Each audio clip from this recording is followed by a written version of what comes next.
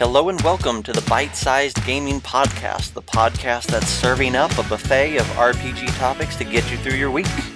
My name is Zach, and the hosts joining me this evening are John Christian, Troy Sandlin, and Catherine Lindquist. Everybody say hi. Greetings. Howdy. They're all being a bunch of goofballs. Dance party. Yeah. So we got a little bit of new format, and we may shake it up even more in the weeks to come, but we're switching to just doing 3 courses for this week. We're doing an appetizer, a main course, and a dessert. Each course tackles a different angle on the world of RPGs, and we'll cover exactly what those angles are when we get to each segment. You guys ready for some appetizers? Yeah, let's do it. I'm ready. All right. So, episode 10, we're going to dive in with some community poll segments, some new stuff trending throughout the community. We've got several for you today. We've got 4, which I think is the most ever, so yay us. Yeah. Let's talk about one real short here. I'll throw one into the mix. I don't think we are going to spend a lot of time on it, but I thought it was worth mentioning. Fantasy Flight says that more Marvel games are in development. Now, we know that it's probably not going to be an RPG.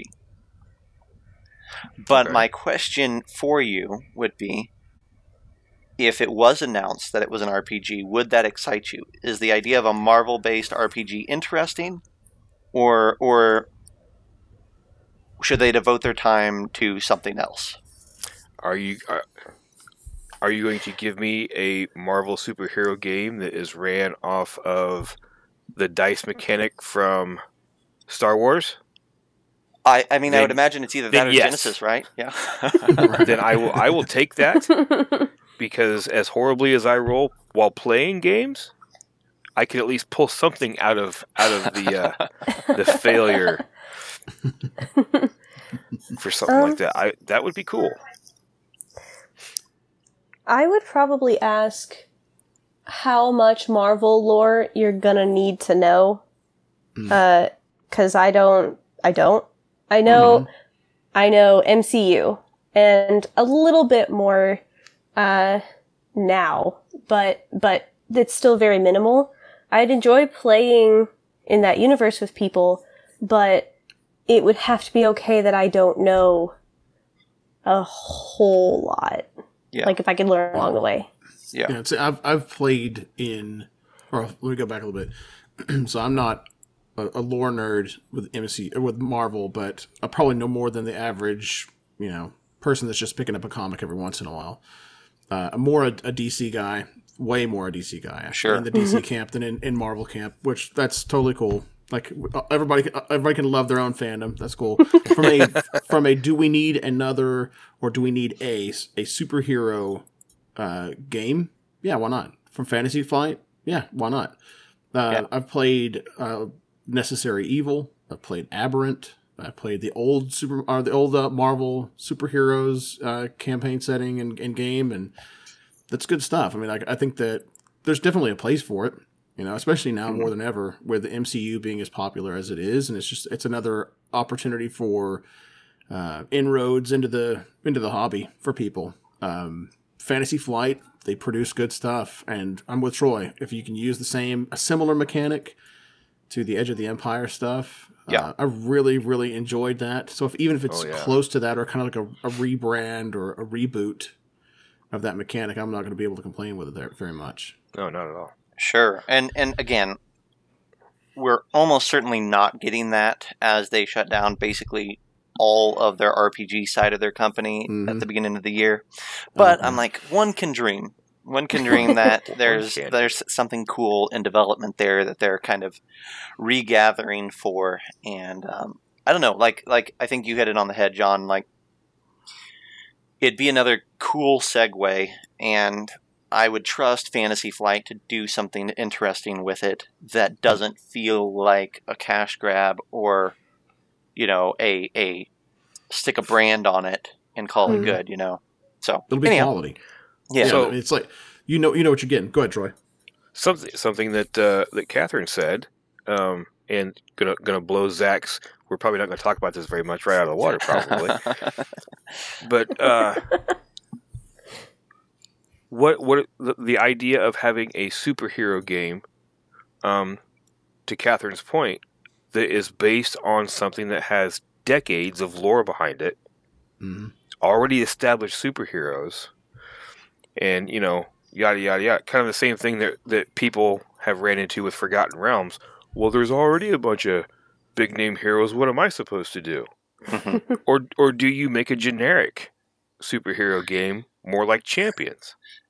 Yeah. Which is better? Which do you go with?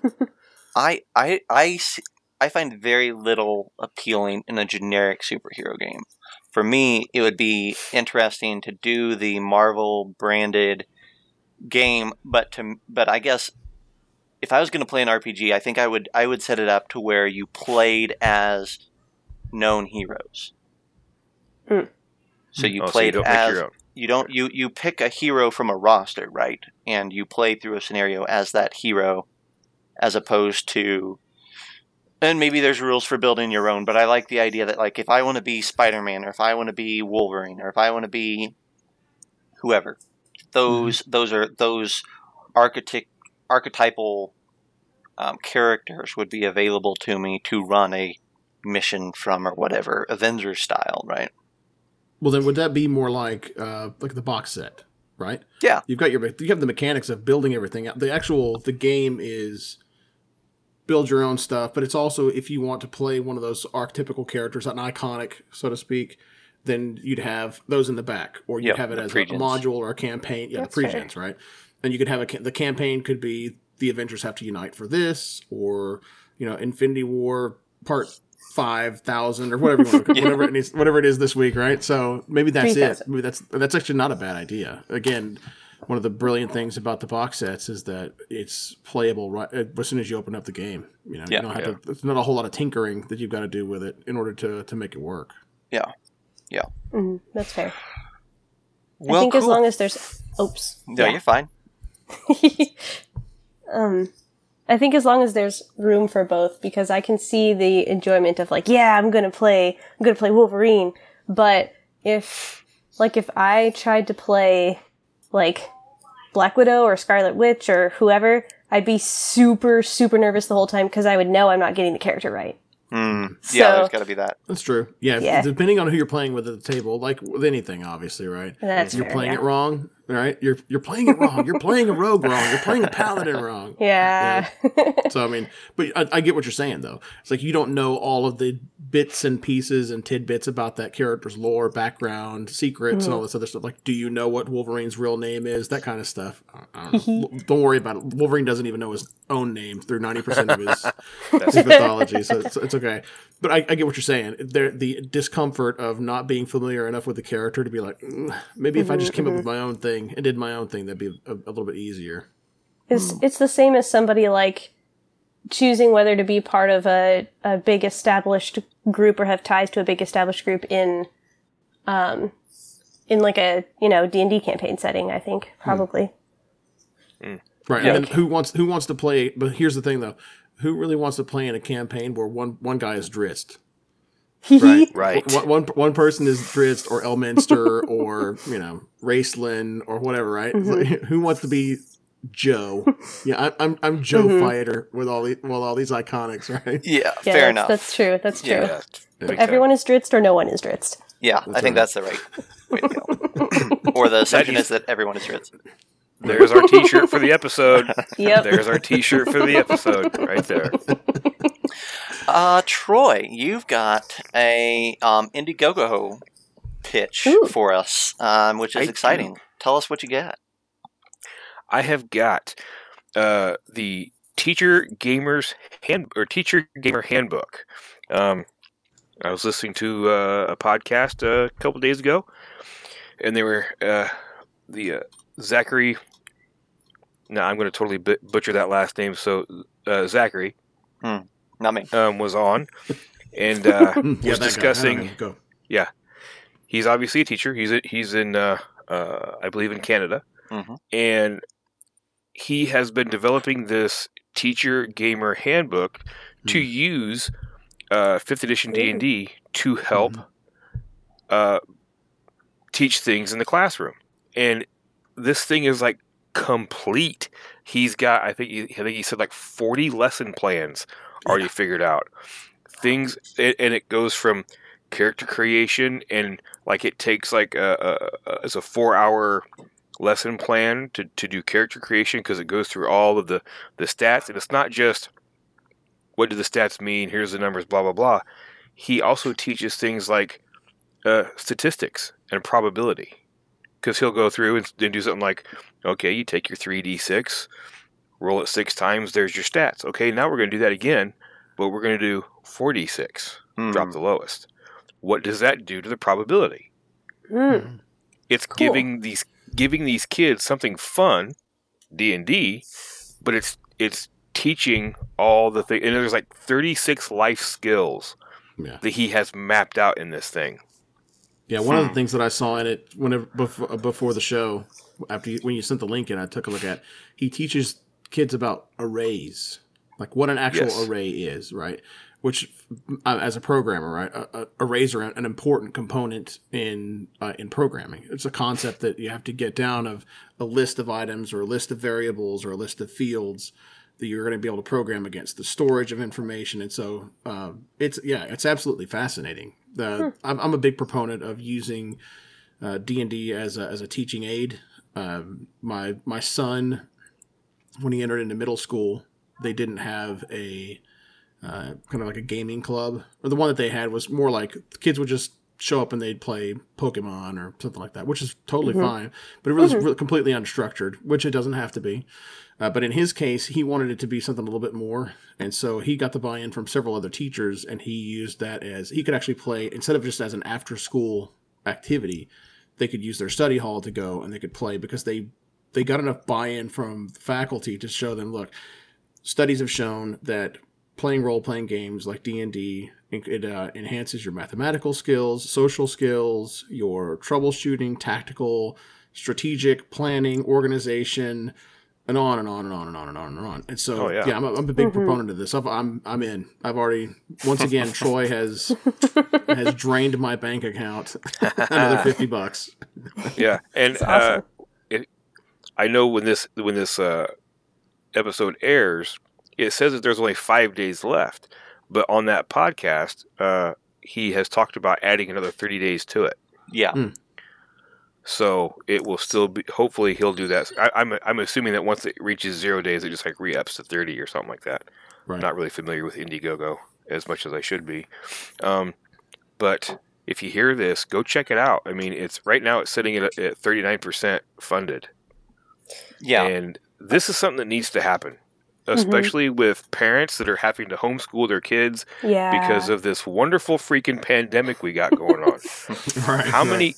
How many parents are pulling their hair out right now trying to teach their kids just, the stuff that their teachers sent home? I mean, they changed math, for crying out loud. I didn't know math was broken.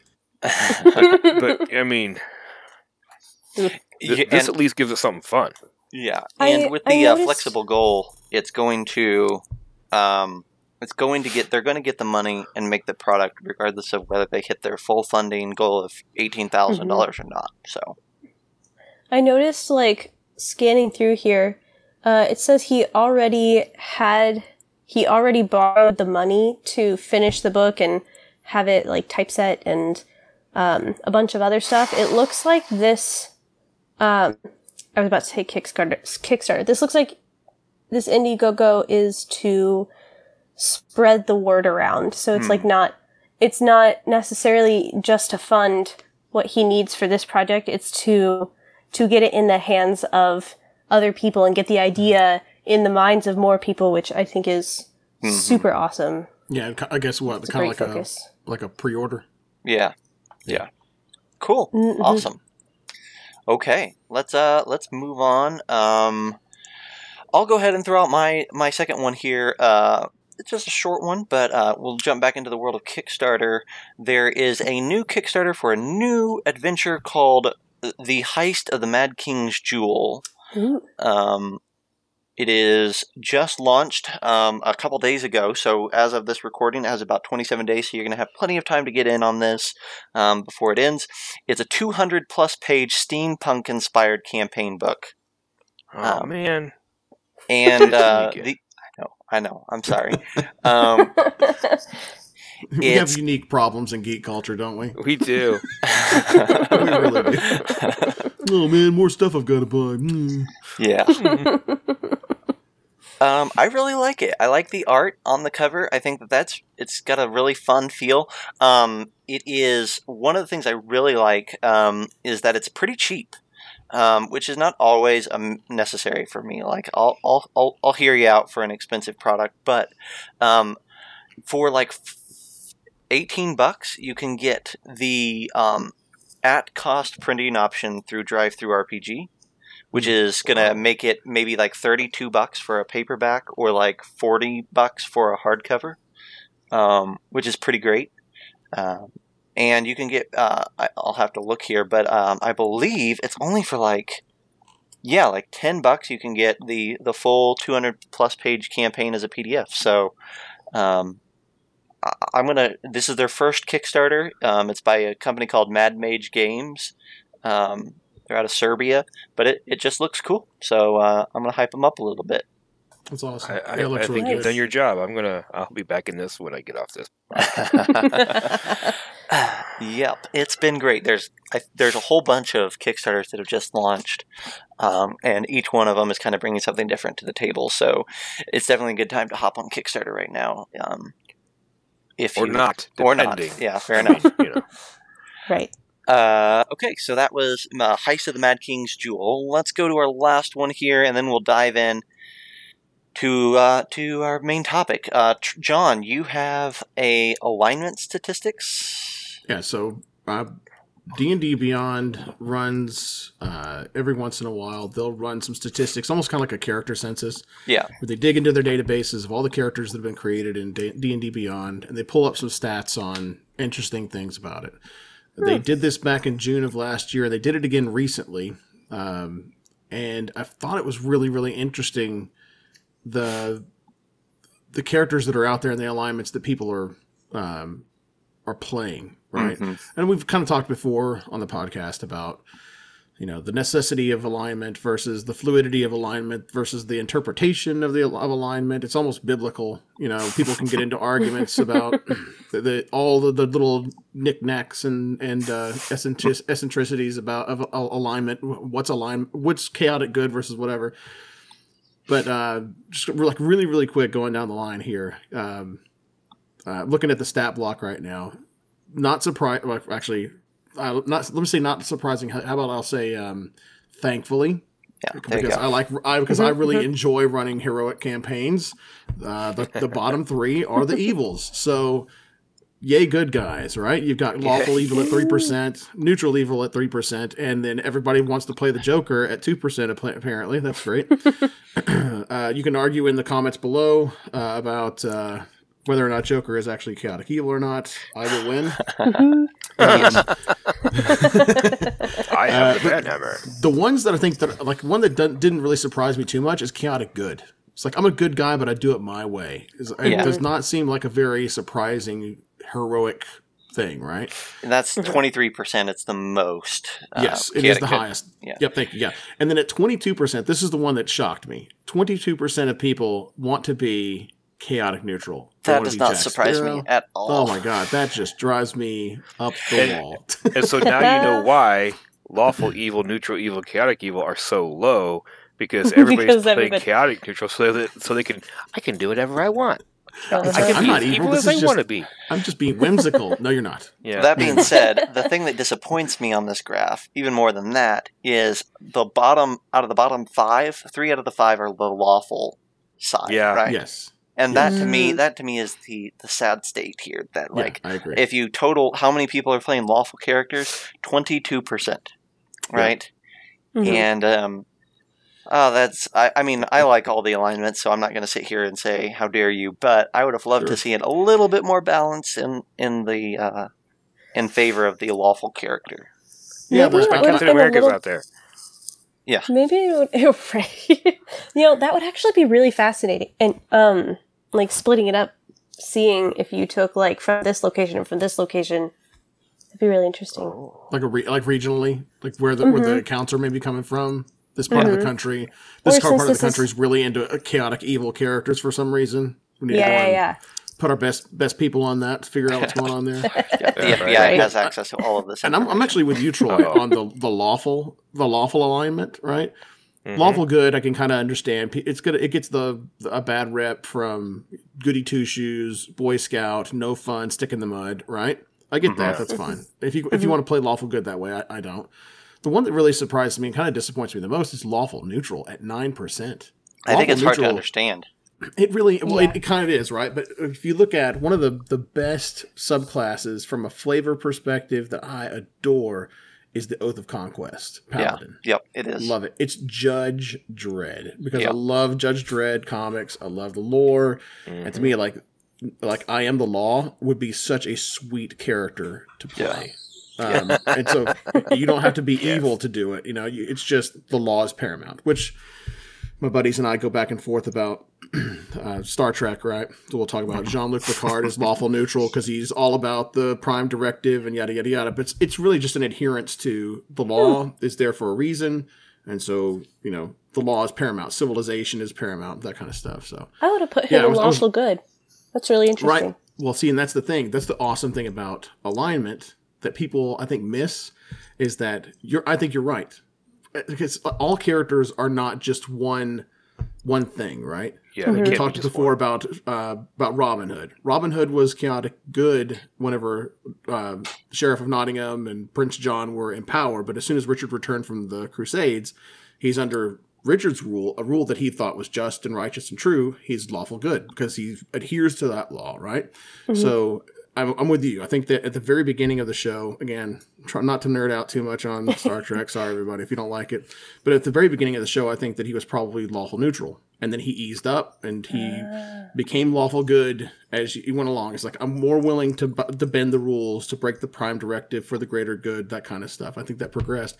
But I think that's really important. I think that's where the alignment stuff, and not to like dig too deep on this subject, but that's where I think alignment can be really cool. It's like you can actually have a line in the sand where this is where my character's arc started. Yeah. And then this is the line in the sands where like, here's the progression that my character made as a person and as a character. I think that's really great.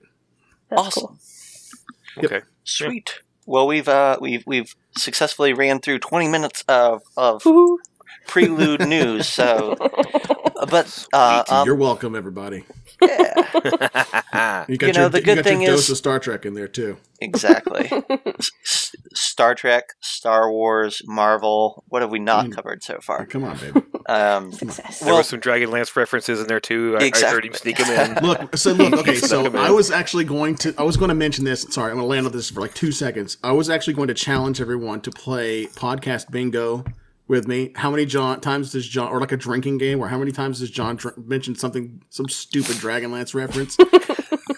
I don't think we could not play that game. Right. Well, our listeners would be. Yeah. Exactly. I think for their own health, mental and physical health, they should not play that game.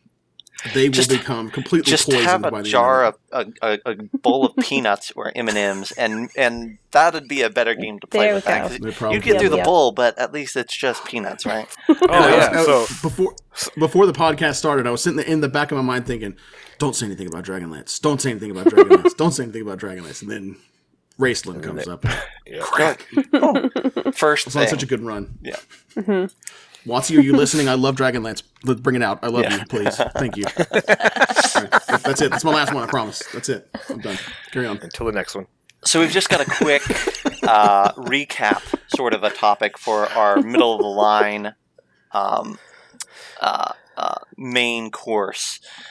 Catherine actually posed that we should circle back around to a topic that we had early on, which is discussion of online DMing.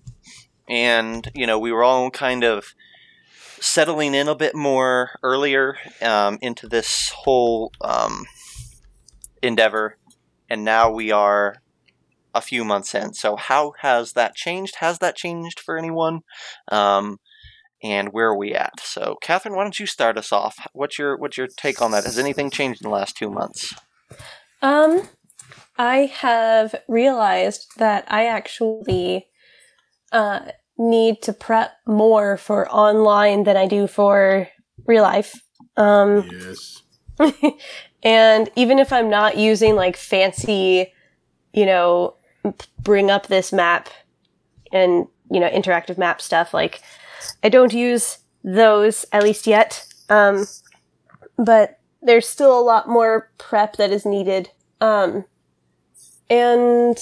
without diving too deep into that, the other thing is, it used to be pretty, like, okay, I can have, like, this little notebook that's full of, like, random jotted down notes, and as long as I have that, then I'll be fine. As far as, like, lore for my world and stuff like that. Cause I run a Discord server, of a pretty much completely homebrew world setting thing for people who don't know. But, I need World Anvil. And I have realized how much I need World Anvil, but even more how much my players need me to set up a World Anvil. And because when you're online, and especially chat-based, like, everybody pops in and out at random times.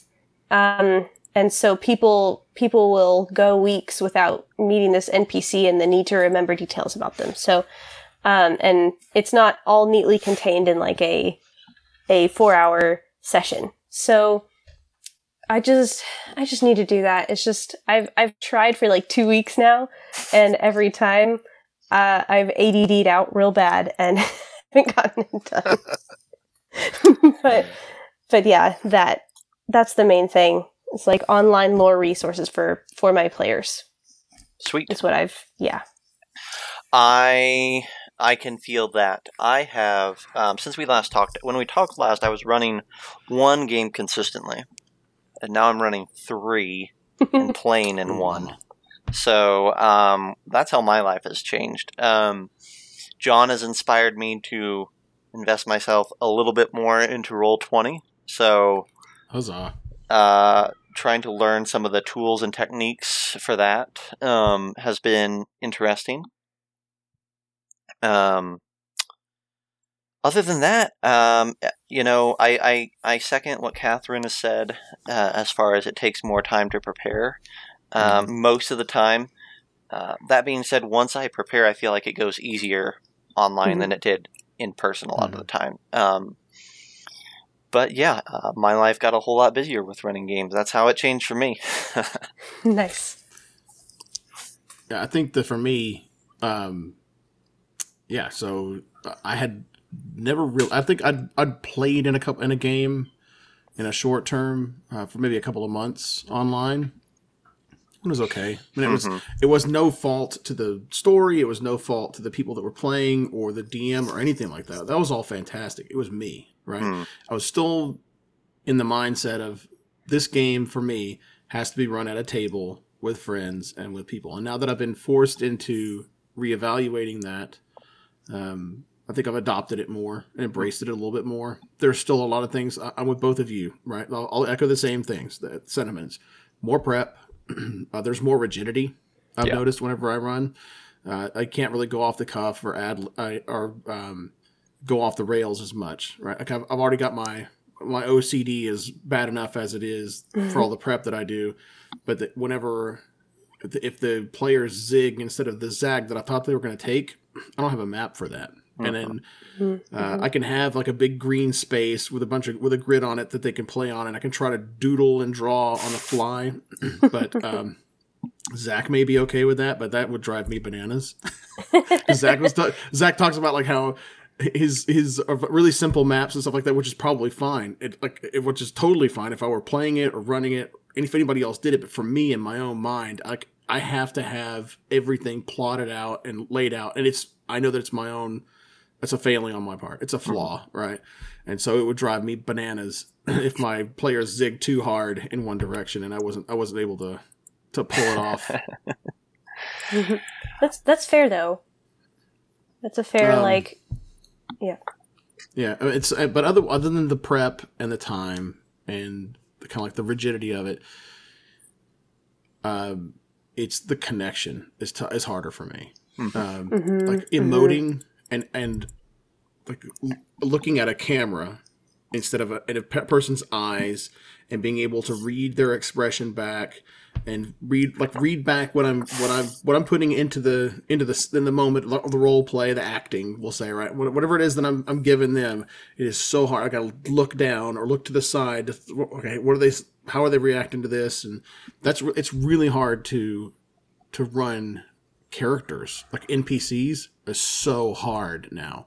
To actually like create an actual back and forth dialogue with the party is hard because people have to raise their hand on camera to kind of, because we're trying to be courteous and not talk over one another. It's just really hard to have that open experience of role play online. I still haven't figured out the best way to do that. And you brought up an interesting thing. Who would have thought that the biggest hamstring to online gaming in 2020 would have been we're sold out of webcams?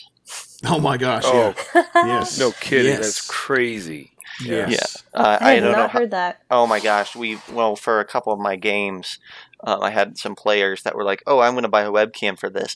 And then we got to message and they're like, where can I find a webcam that isn't $400 or $40? Where's that like reasonable range, high def webcam? Yeah. They're all gone. Yeah, I've got a buddy of mine that's still waiting for his webcam. He ordered it online back in March, at the end of March, and he's still waiting for it. And it's like June is when it'll show up. Yeah, that's what they're saying right now. Wow. All right, Troy. I'm surprised that John says that there's more prep. See, because I kind of feel like for me, there's either the same amount of prep or maybe even a little bit less, depending on how much effort I want to put into it. Mm-hmm. Because I like to build terrain. You're a paper minis guy. Yeah, I do paper minis. I have a hot wire table for foam insulation. You know, I build stuff, just to give that feeling of that you're there. So it's actually kind of helped because now I can just go and find a map somewhere that looks like kind of what, unless there's one already provided, but find the map. Oh, this looks pretty good. I'll slap that in there, size it up the way I need it to. And then I have all of these things that are already created for me, and I just slap, bodies here and trees here and rocks and stuff. I don't have to make a bunch of stuff. There's 2 levels. Okay, great. Guess what? I got to find another map. Cool. I don't have to worry about building risers, how to support this map above the other one, and so there's kind of that has kind of made it easier. And like just before we started doing this evening, I was putting together some maps for Dragon of Icespire Peak, and just kind of film them. And I don't need to add anything else to them, but I'm just giving them the little finishing touches here and there. And as far as role playing for us, or for the people that I am gaming with online, it is a little bit difficult because the lack of connection. Mm-hmm. Mm-hmm. Mm-hmm. But I have also found it easier for there to be a continued dialogue with people. It's almost like that disconnect is giving them like a safety zone to go ahead and continue to role play beyond what they normally would have. Mm-hmm. Interesting. So I don't know if that's group specific or whatever. I also find it easier for me to like slip into voices, into characters, and I still do everything that I did at the table, where depending on what kind of a NPC or whatever it is, I'll hunch my back and do get into the character. Yeah, knowing that they can see me, because that is one thing. When I started this online stuff, we didn't use any kind of webcams. And I'm like, no, I have to be able to see people because I don't like this at all. That would be hard. And now that I have that for most of my players, because there's one that still also cannot find a webcam. But yeah, it works. And I, along with Zach, was only playing or running one game a week. Now I'm doing quite a bit more, because it's like, hey, can we play again tomorrow? Well, I don't have anything going on, so That's awesome. Might as That's well. awesome though. Well, Yeah. and I will, I mean, like, not to, like, I don't want to beat up. It's actually really good because there's, to your point, one of the really good things that have come out of it is how much easier it is to get people to the table. Mm-hmm. Because people don't have to drive to somebody's house. Yeah. They don't have to, they can still be in their pajamas from the waist down if they want to, or in their underwear for all I care. As long as I don't see it, I don't care. Right. So it's easier to get people to the table with one another and be more consistent. And of course, people don't have as much to do, and eventually you're going to get sick of Netflix or whatever it is that you've been watching, and you want to do something with people. And so I think it's, I totally agree. At least for the groups that I've run with, they've been incredibly gracious and grateful. Right, they're just grateful to have a consistent weekly or bi-weekly connection with people, where they're like, I'm scheduled to spend time with people, or I'm not going to forget to do it. And for my own, like, I've got a couple of friends of mine that, they struggle with mental health, and it's good for them to be around their friends and to not, and they will forget to do that. Right. It's like, they go so wrapped up in the other things that they're doing in their life. It's like, man, I need to, until it's almost too late. Not that it's too late necessarily, but it's like, until they're already down in the hole. Right. Yeah. And they're thinking about how awful it is to feel so lonely, right? And so I think that's really, really good to do that check-in and have a scheduled time is there. It really is fantastic. Then what I think, Troy, what I was kind of getting at, piggybacking off of yours from the role play perspective, I think it's really on me. That I'm talking about more like me, my connection with other players as a DM, and me doing stuff like that. It's more awkward for me because I'm just not used to doing it, and I'm still trying to navigate that space, be more comfortable in it and allow myself to. Yeah. I still do the funny voices and stuff, but I just don't do them as much, right? I've caught myself not being as, boisterous and loud and dramatic in the stuff that in my approach sometimes. So it's definitely it's a learning curve for me. That's what I think what I was getting at more than anything else. It's that weird thing of like, yeah, for sure, nothing can ever replace having people in person at the table. Like, no matter how far we are in the future, if people can like have full 3D holograms of themselves or whatever, like nothing will replace real life people at a real life table. But another angle that has been really awesome for me this whole entire time and has made this like, online transition easier for me is that I probably would have had a lot harder of a time finding a whole party of people who likes to play as much the same way as I do. If I was limited to people that I would find in person.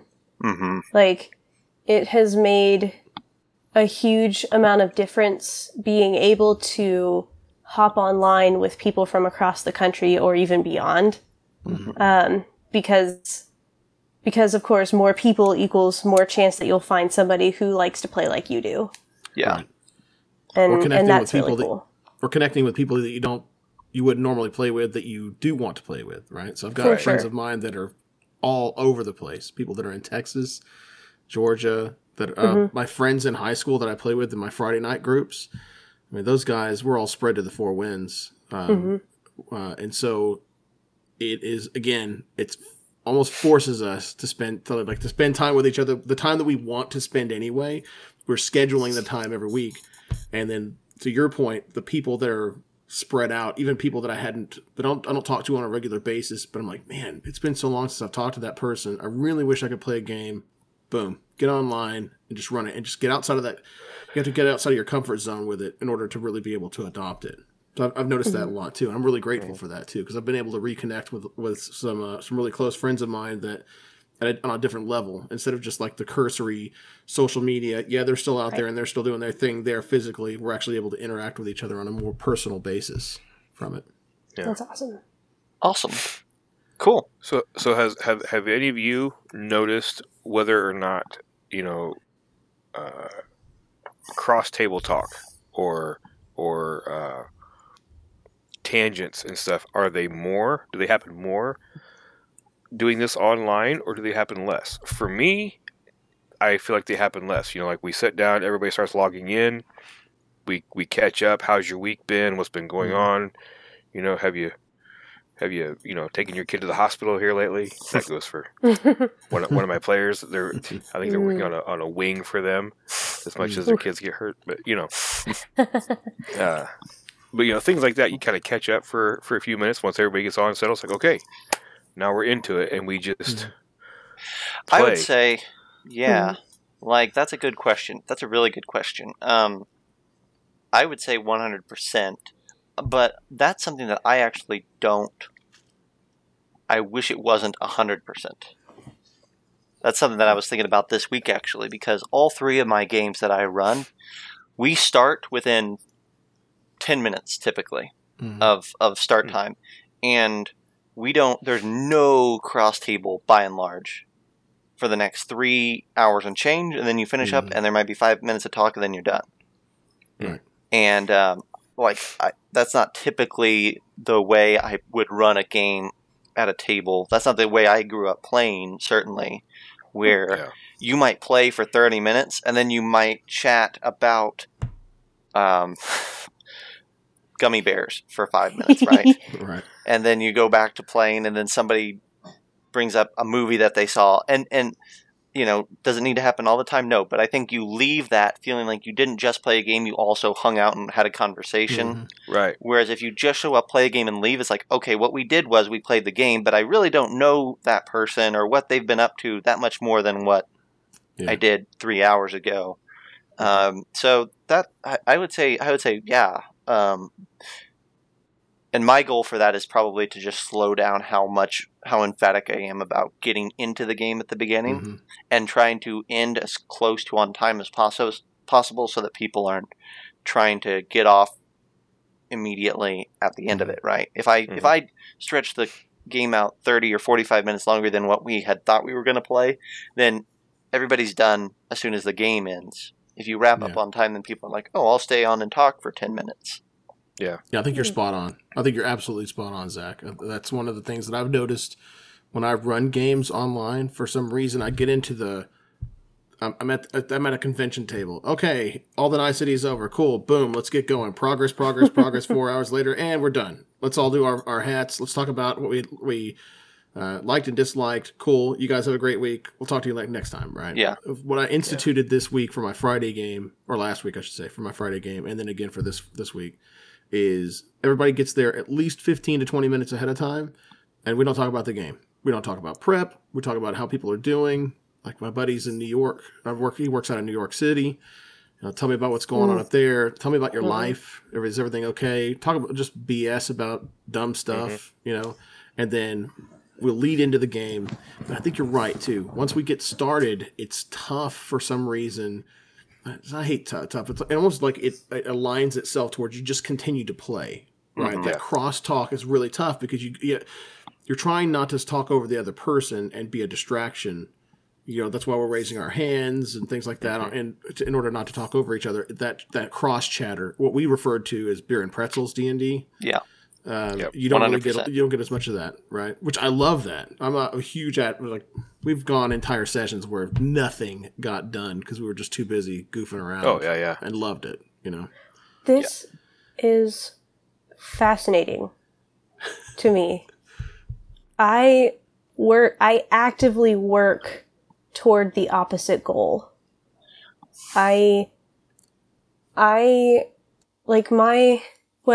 Okay, so even off of my Discord server, because of course on Discord you have in-character chat and out-of-character chat, and people can be, BSing on the out-of-character chat the whole time. But, even with live sessions and with, webcam, stuff, it's I am always actively trying to get people to be immersed and stay immersed the whole time. And back when I first started playing D&D, Like, not even as a DM, but as a player, I would get really, really frustrated when cross-table talk started happening. And I would be like, why are we doing this? We're in character right now. We should get back. And I don't know. I can see the value of what you guys are talking about too, though. Like the community feel, the friendship, like strengthening going on directly as well as indirectly through the game. Like I could totally see that, but like that's also something at LARP that people actively avoid. It's like maybe there's an out of character tent, but like you are in the game. You are your character for this weekend. Like, so it's really weird. That's the different. I tend, like, if you would have asked me this question 2 years ago, or even a year ago, I would have said, like, oh, it's always towards immersion, right? Mm-hmm. That's always the goal, is to stay in the game. I would argue that probably there's an element of nostalgia, but there's also an element of pandemic that is making Troy and John and I heighten that aspect for social interaction, not just game interaction during this time, because you're not seeing those people or any people sometimes outside of the game. So whereas we get our social interactions, a few months ago we got our social interactions, and then we said, well, now we're here playing D&D. Now D&D is both, right? Yeah. And so I may have a different tune 4 months from now. And I think you're right about that. I think on top of that, one that I was sitting here thinking about is one thing that one of my players said in the Friday game. I've got 4 players in there right now. 3 are high school buddies, and then 1 is somebody that I know and that they don't know.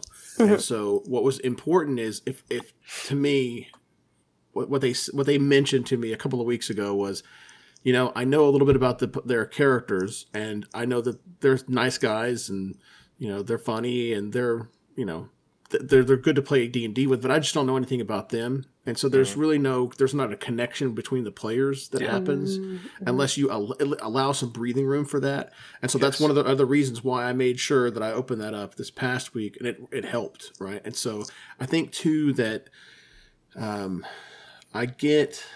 It's tough. I mean, like every single session is different. Sometimes the players want progression and they don't get it. And sometimes they want to go shopping the whole time. Sometimes, and you know, whatever. So I think that that's the dance that you have to lead whenever you're running the games, is kind of get the vibe of what they're looking for. And if they start going down a rabbit trail, to be like, you know what? Just go.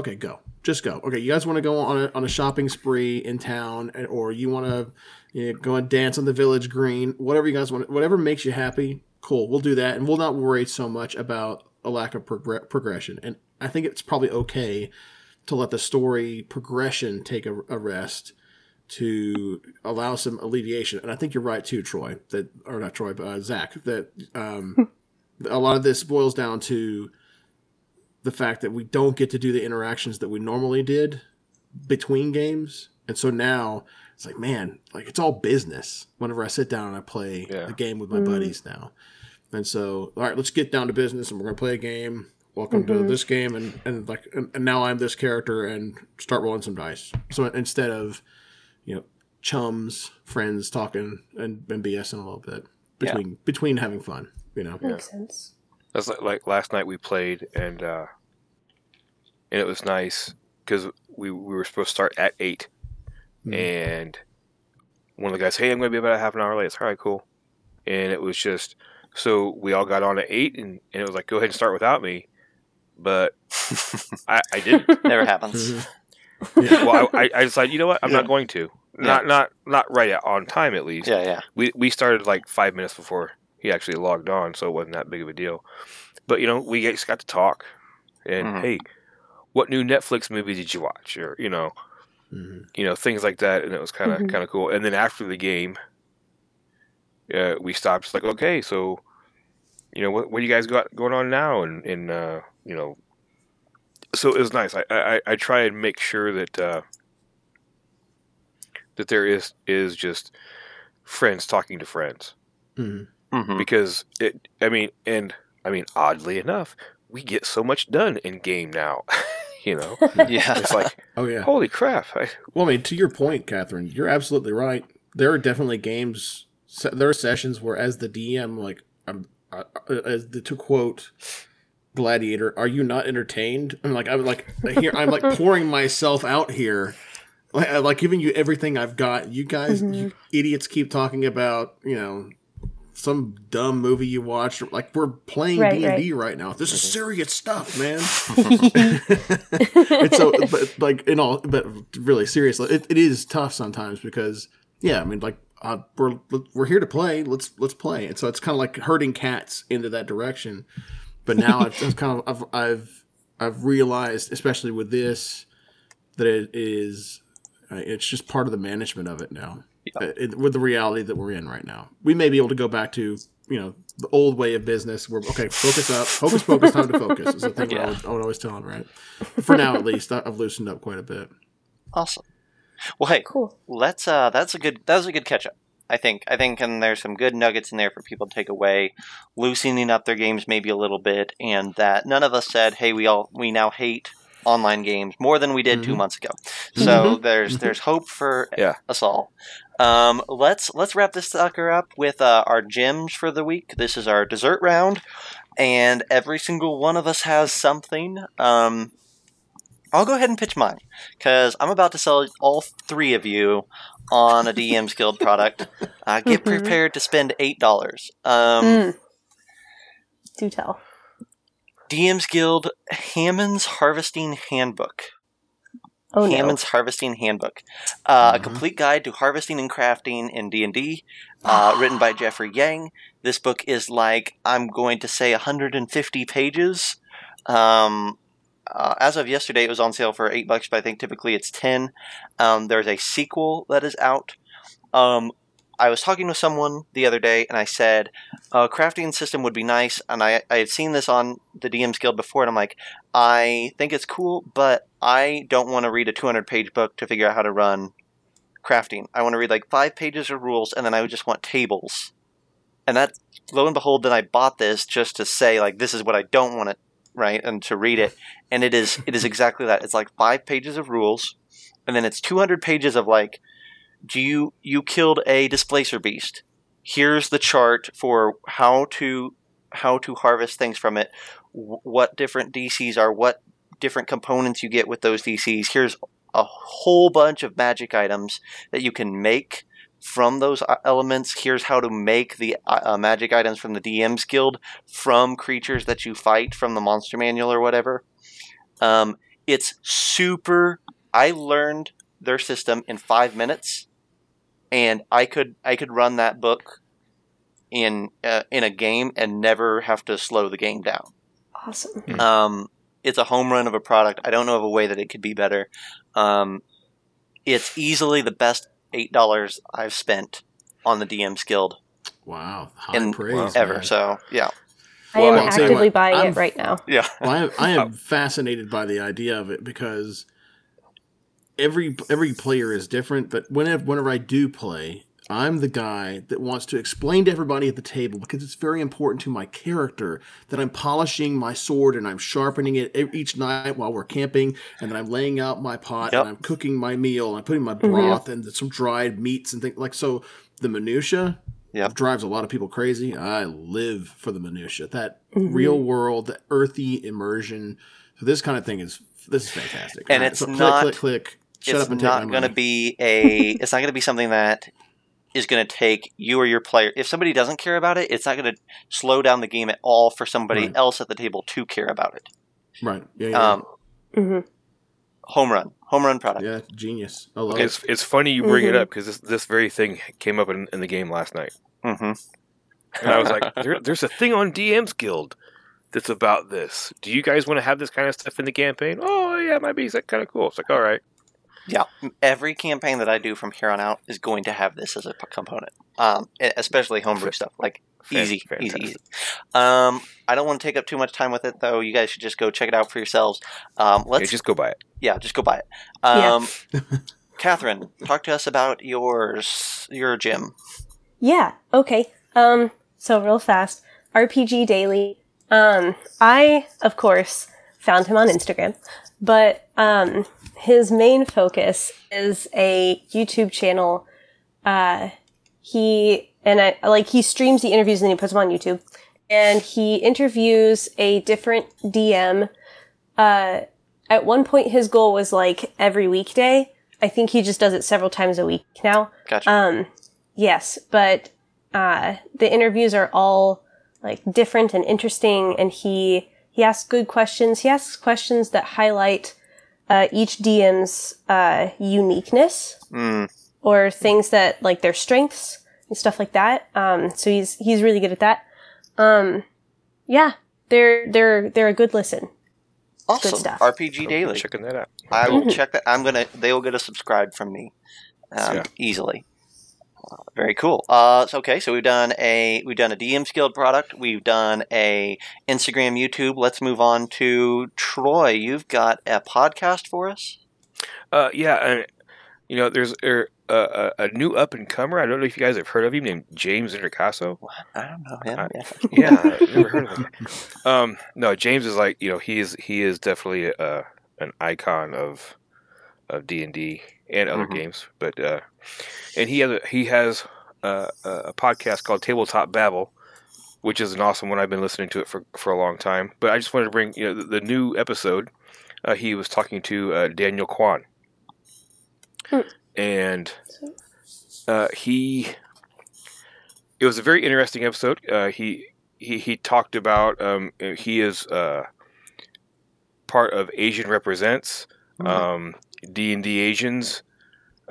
So he trying very much to help the Asian community be properly recognized and portrayed in role playing games like D&D. Talked about things like the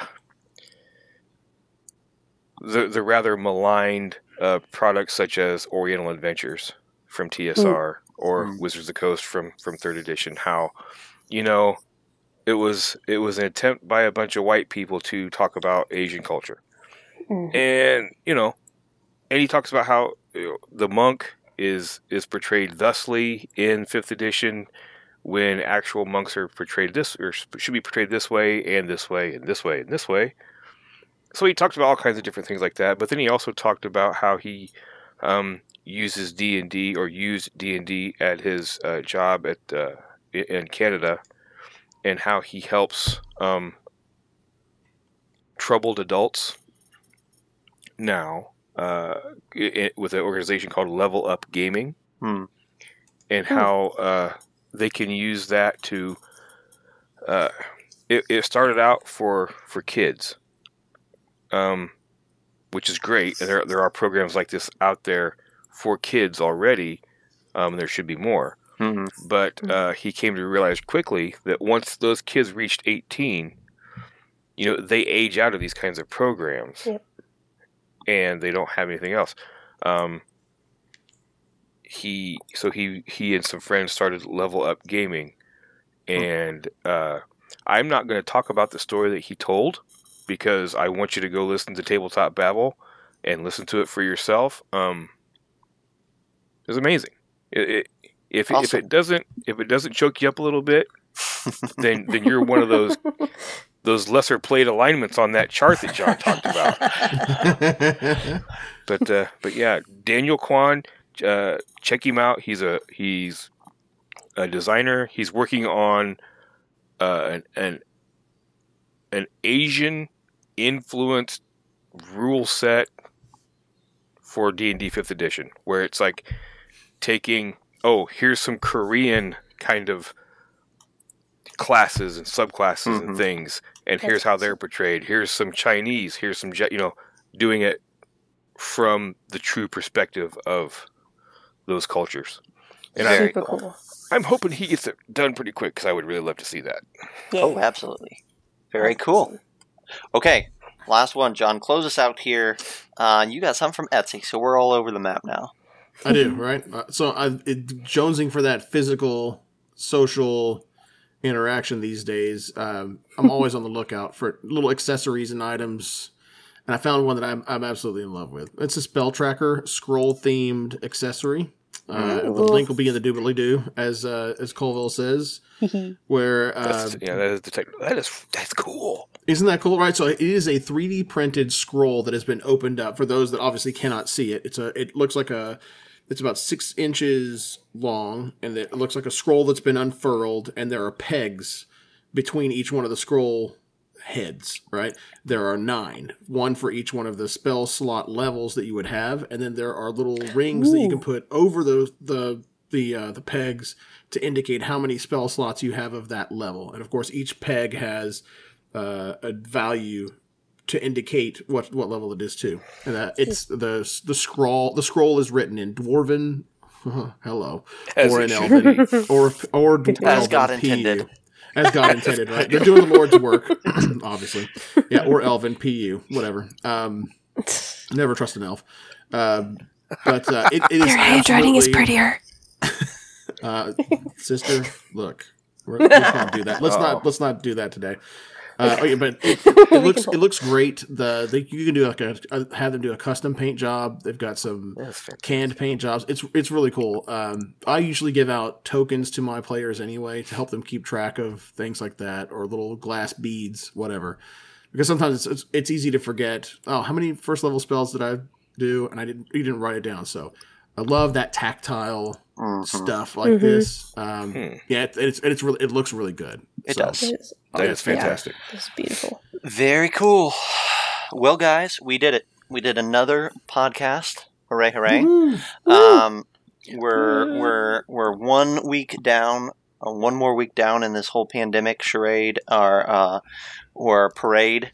So charade parade. Charade parade. Next week, I know that we're going to be shaking up the format a little bit more, so we'll see how. Keep an eye on that. We'll try to get another after dinner drink in here in the next couple weeks for you as well. Be sure to check us out on Bite Size Gaming on Facebook and on Instagram. Check out the Eberron stuff that Troy, John, and I are putting out on the DMs Guild. You can check out me and a host of other folks playing D&D on the Drifters Atlas a couple times a month. So there's a whole lot of ways that you can connect with us, and we would love for you to do that. I think for myself, Catherine, John, and Troy, we'll see you next time. See you next time. Keep rolling them Bye, dice. everybody.